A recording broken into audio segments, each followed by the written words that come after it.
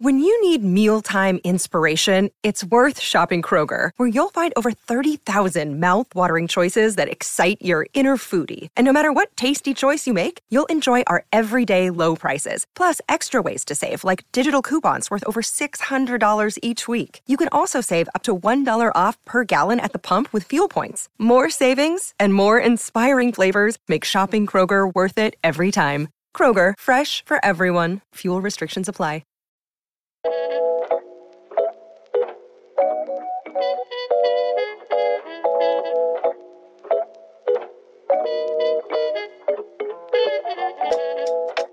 And this thing we really made head to toe. I mean, we made the bolo tie, we made the belt, we made the suit, we had it embroidered, we made the shirt. The boots we didn't make, the boots we bought, but the boot tips we did make. And he killed, he killed it. Yeah. Literally. He got killed it did. Yes, he got killed. He got killed it did.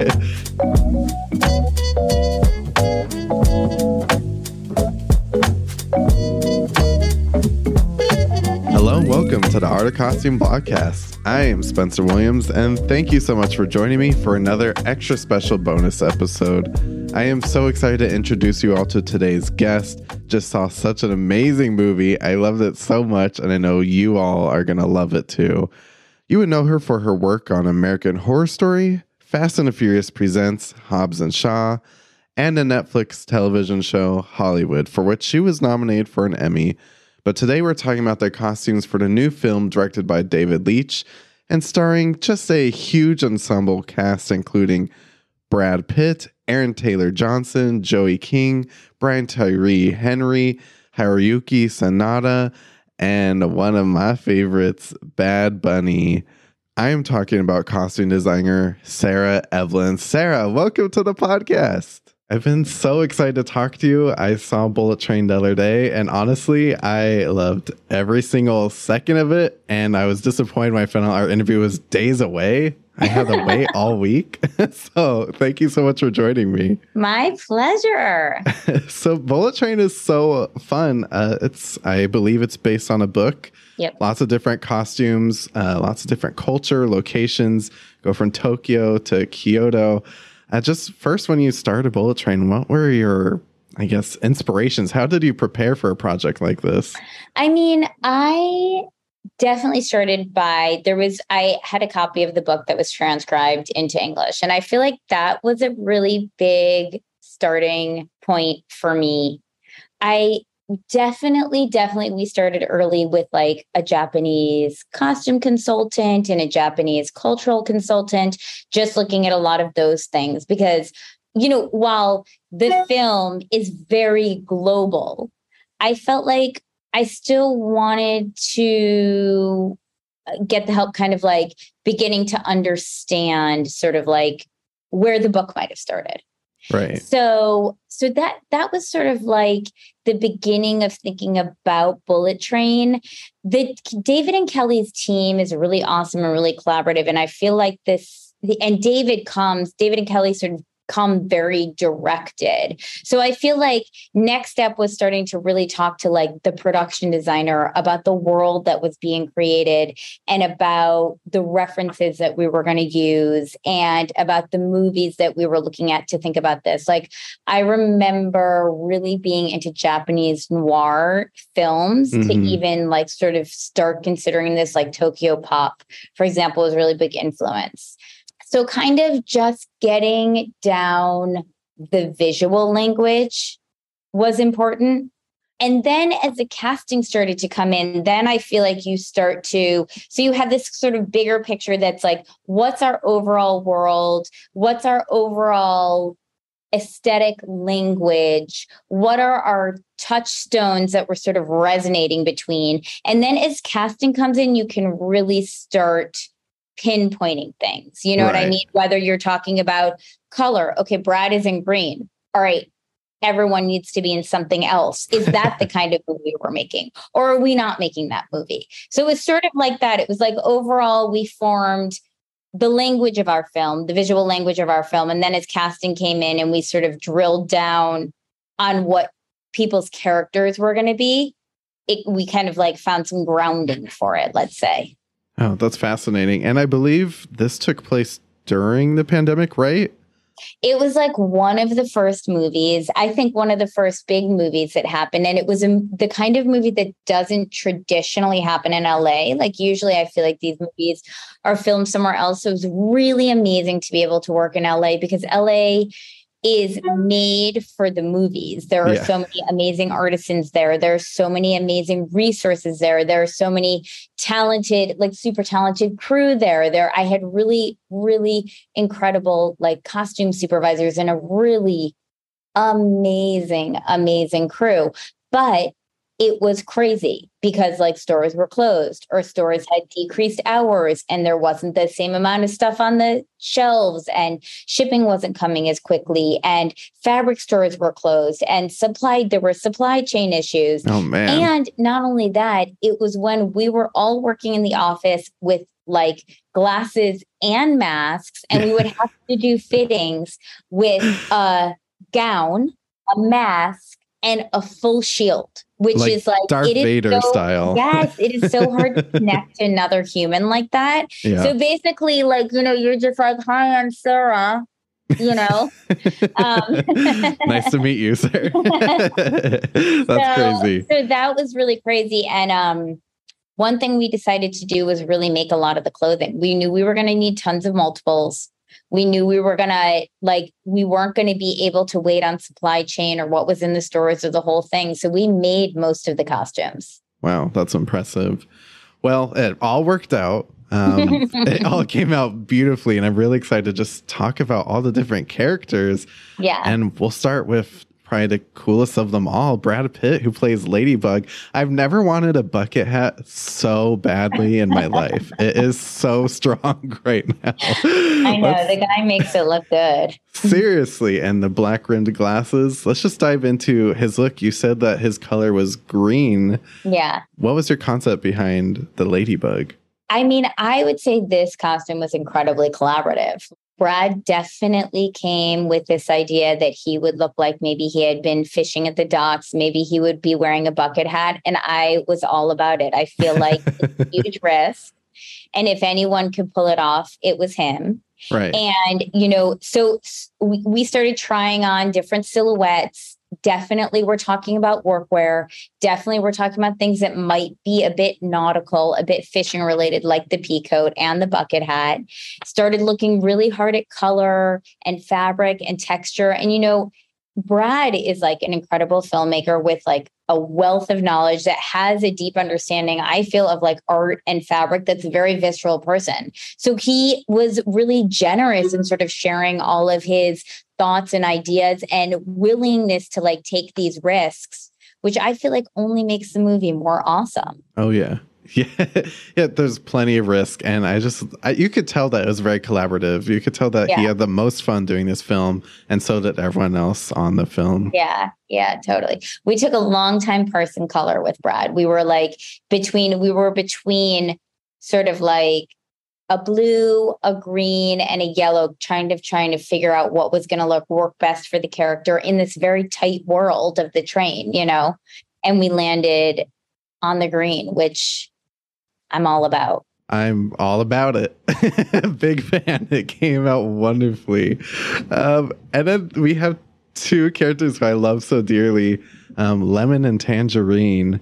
Yeah. Their costumes are so fun. They're very sophisticated, kind of blending in, but they're also very dapper, very, I guess, sophisticated for their line of work, I would say. Yeah. I mean, I think we sort of always knew Tangerine was going to wear a suit. We had his casting like pretty early on. And I think the idea was like, he sort of wears a suit to contain the beast. He would have grown up, probably in like South London, and he would have always had his eye in Savile Row, but he also would have been interested in gangster vibes, Right. So that's sort of where we get this idea of both the pinstripes and the banker's collar, but also like the the gold jewelry elements. Right. At the end of the day, he's a businessman, and this is his work too. Yeah. Well, he would like to think so. But also, I feel like at the very end of the day, he kind of like can't contain the beast. Whether the beast, I mean, I feel that this was a character with a ton of heart. you know, and he couldn't just be cold either way, actually. You know, like I think he fancied himself a businessman, but at the end of the day, I think he was like a lot of heart. Yeah, a lot of heart. I fell in love with these two characters. I was crying, then laughing, then crying again. And Lemon is wearing this denim looking jacket. And we talk a lot about Thomas the Tank Engine. I couldn't help but feel like this was kind of a conductor nod, slightly, maybe a little. I think that's right. You know, Lemon's casting came after Tangerine, after we already sort of knew what Tangerine was going to be wearing. And we wanted to play a little bit on the idea of twins, but also on the idea that they totally weren't twins. They were so different. And so we liked the idea of kind of pairing the blue and pairing this suiting idea with like the top and bottom matching. But that's exactly right. For Lemon, it is more of a nod to conductor. And, you know, he's wearing red suspenders. And also that's a bit of a nod to something more youthful, more playful, more workwear conductor-like. Oh, I love that. It's so fun. Such a good character. But we have to talk about Bad Bunny. I am a huge Bad Bunny fan. I thought Benito did so good in this film, and his suit was incredible. I audibly gasped when I saw him on screen. No, I'm so glad. I am a huge Bad Bunny fan too. And like, he just does not disappoint. I felt like it was a situation where he walked into this costume and he just brought it alive. I loved, I really, really loved this whole sequence. And this thing we really made head to toe. I mean, we made the bolo tie, we made the belt, we made the suit, we had it embroidered, we made the shirt. The boots we didn't make, the boots we bought, but the boot tips we did make. And he killed, he killed it. Literally. He got killed. It did. Yes, he got killed. He got killed. And I love just how the use of the color white, he wore it because this was what he wore to his wedding. But then also you see all of the like costume distressing happening on his suit as well. So it really stands out on the train. Yeah. And I just watched, before we got on, I watched a video with the cast doing like a round table. And they're talking about how Bad Bunny is dead essentially throughout the entire film, but yet he's still there and he's kind of slumped over in a costume, which I thought was pretty hilarious. Totally. Okay, we have Joey King as the prince. Joey's character is very mischievous, but then when it comes down to it, she pretends to be a cute little girl. So her costume really has to help her in that tactic. Talk to me about the prince a little bit. Well, first of all, Joey is giving such good face in that picture. So amazing. She's like such a joy to work with. A great, great collaborator too. This whole cast was really fantastic and amazing. But for Joey, that's right. We were playing on kind of schoolgirl chic and sort of trying to play with like good and bad. Here you have a little pleated skirt that is both schoolgirl, but then can become very like sexy with a really high heel. And she's wearing like a high heel loafer, which we also made, but also very strong, like this isn't just, I feel like what we were trying to do with this costume was play with feminine strength, sexy, not sexy, power, not power, so it's like having the tie in a sort of strange salmon color with the collar tied all the way up. And it's a bit of a schoolgirl uniform, but there's also something like that's a bit of a power suit when you're just looking at this part, right? So that's what we were really just trying to do with her. Yeah, it was very strong, and it kept you kind of guessing literally until the last 15 minutes of the film. You don't understand this character fully until it's over. So the costume really lended to that. Yeah. One of my favorite people, I think, on this planet, Haruki Sanada as the elder, such a cool guy. I love him so much. Yeah. His costume to me felt a little bit more traditional in a sense. Like I knew who this character was the moment he stepped onto this train. Like everyone knew like it's about to go down when you see the elder. Yeah. Yeah, Hiro is amazing and he had such an amazing career. And when David Leitch was younger, I feel like he worked with Hiro. Like Hiro was a bit of a mentor, I think.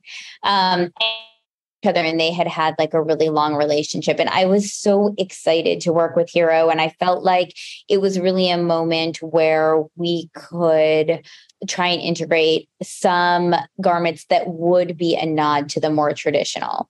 And, because he's Hero and because he was in the movie and because he's an actor and because he's a Japanese, we really, really collaborated, on these things, including like we worked a lot on his coat, which is sort of a bit of a nod to traditional Harori coat.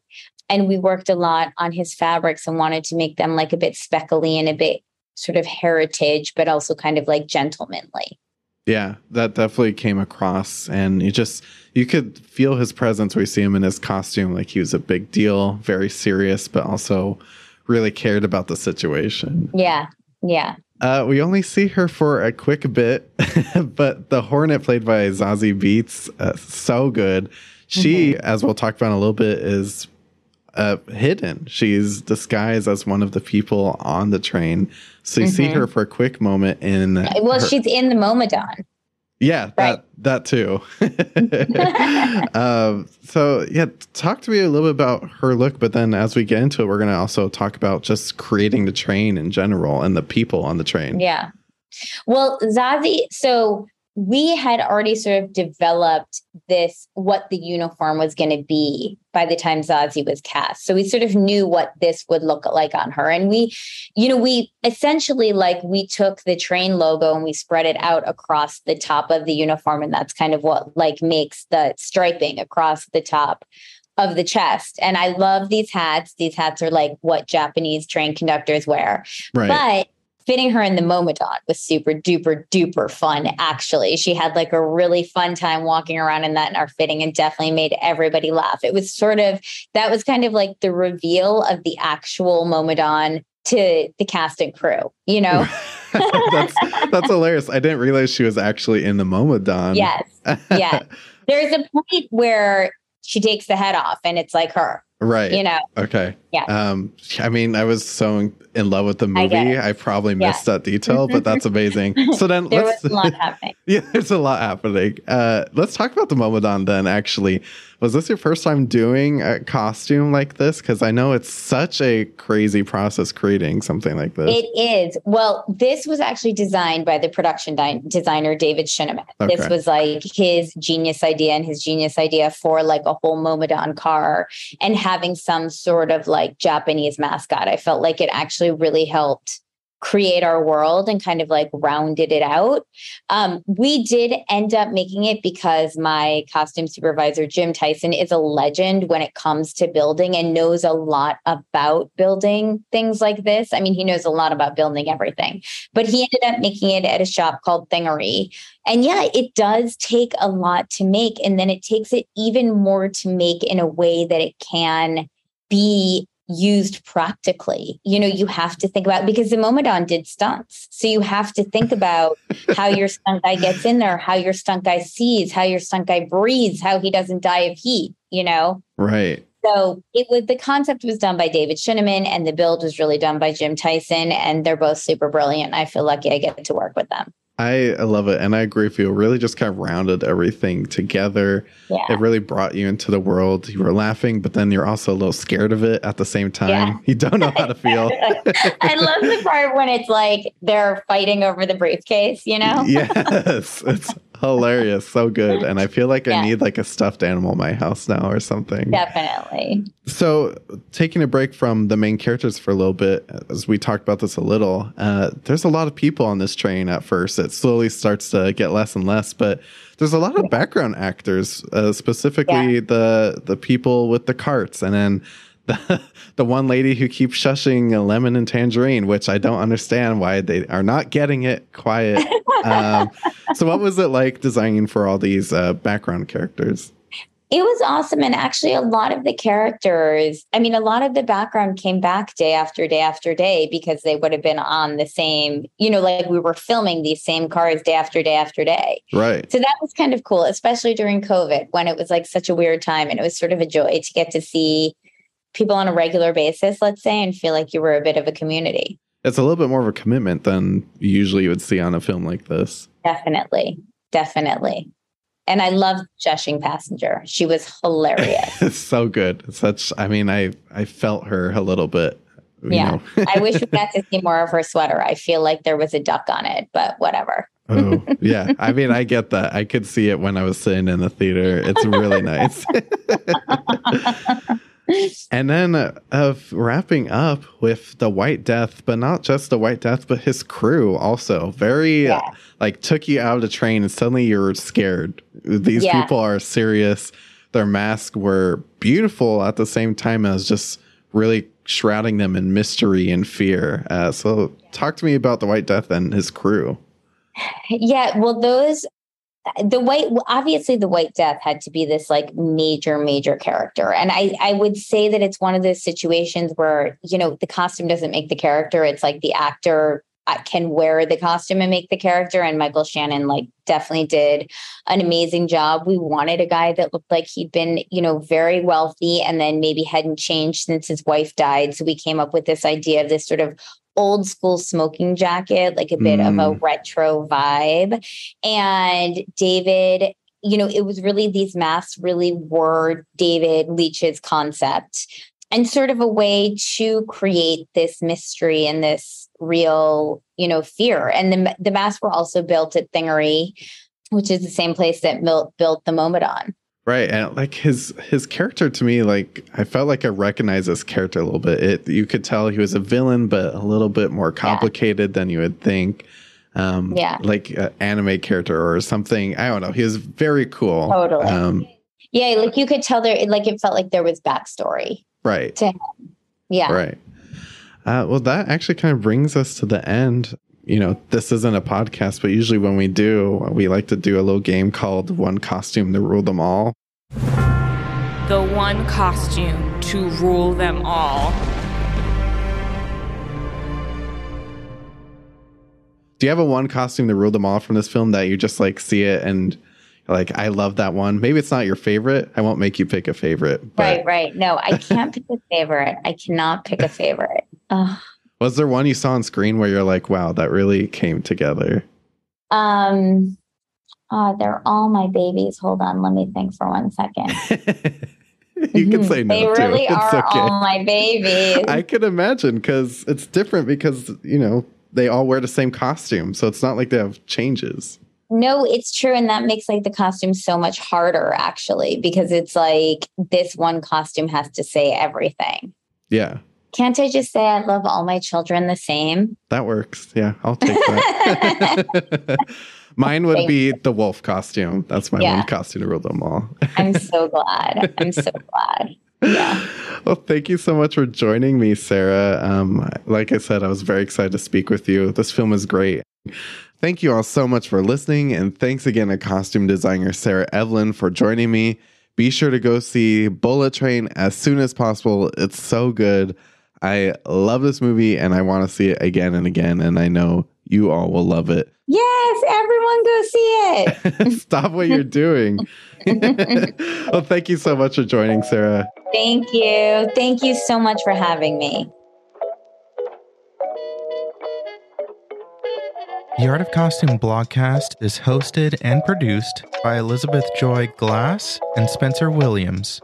Our audio engineering and editing is done by Dan White.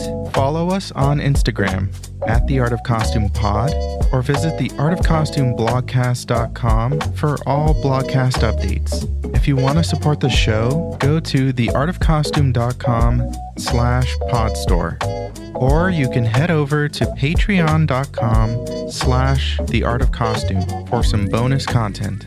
For more costume reviews, deep dives, and interviews, head over to theartofcostume.com, a blog dedicated to highlighting the best in costume design.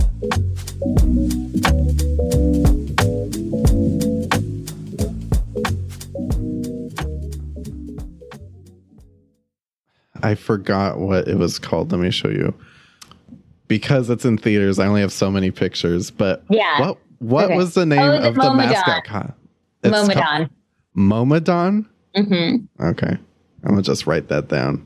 Yeah. Mo-mo-don. Mo-mo. Mo-mo. Mo-mo. Great.